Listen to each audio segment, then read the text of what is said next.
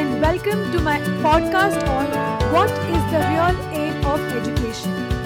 I am your host Darshana, a mother of 13-year-old daughter, a passionate teacher and founder of Joyful Learning Hub. In today's episode, we will understand the definition of education as given by Swami Vivekananda.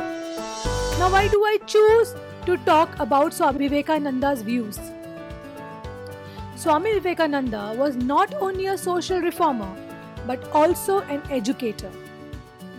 If education is viewed as the most powerful instrument of social change, his contribution to educational thought is of paramount importance. He defines education as the manifestation of perfection that is already in man.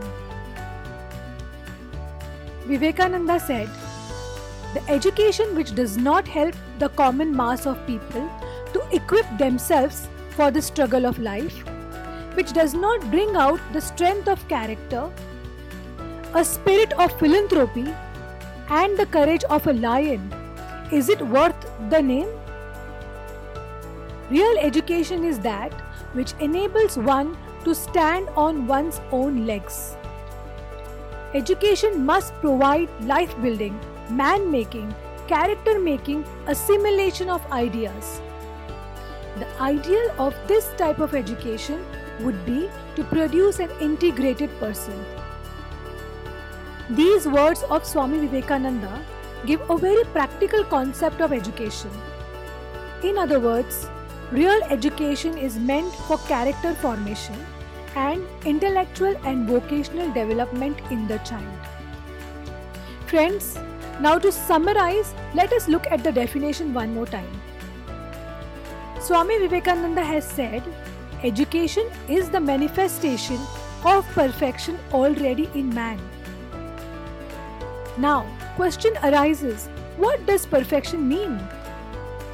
Attaining perfection is to know about the divinity of one's own self. Swami Vivekananda has said, one who does not have faith in himself, in his divine nature, is an atheist.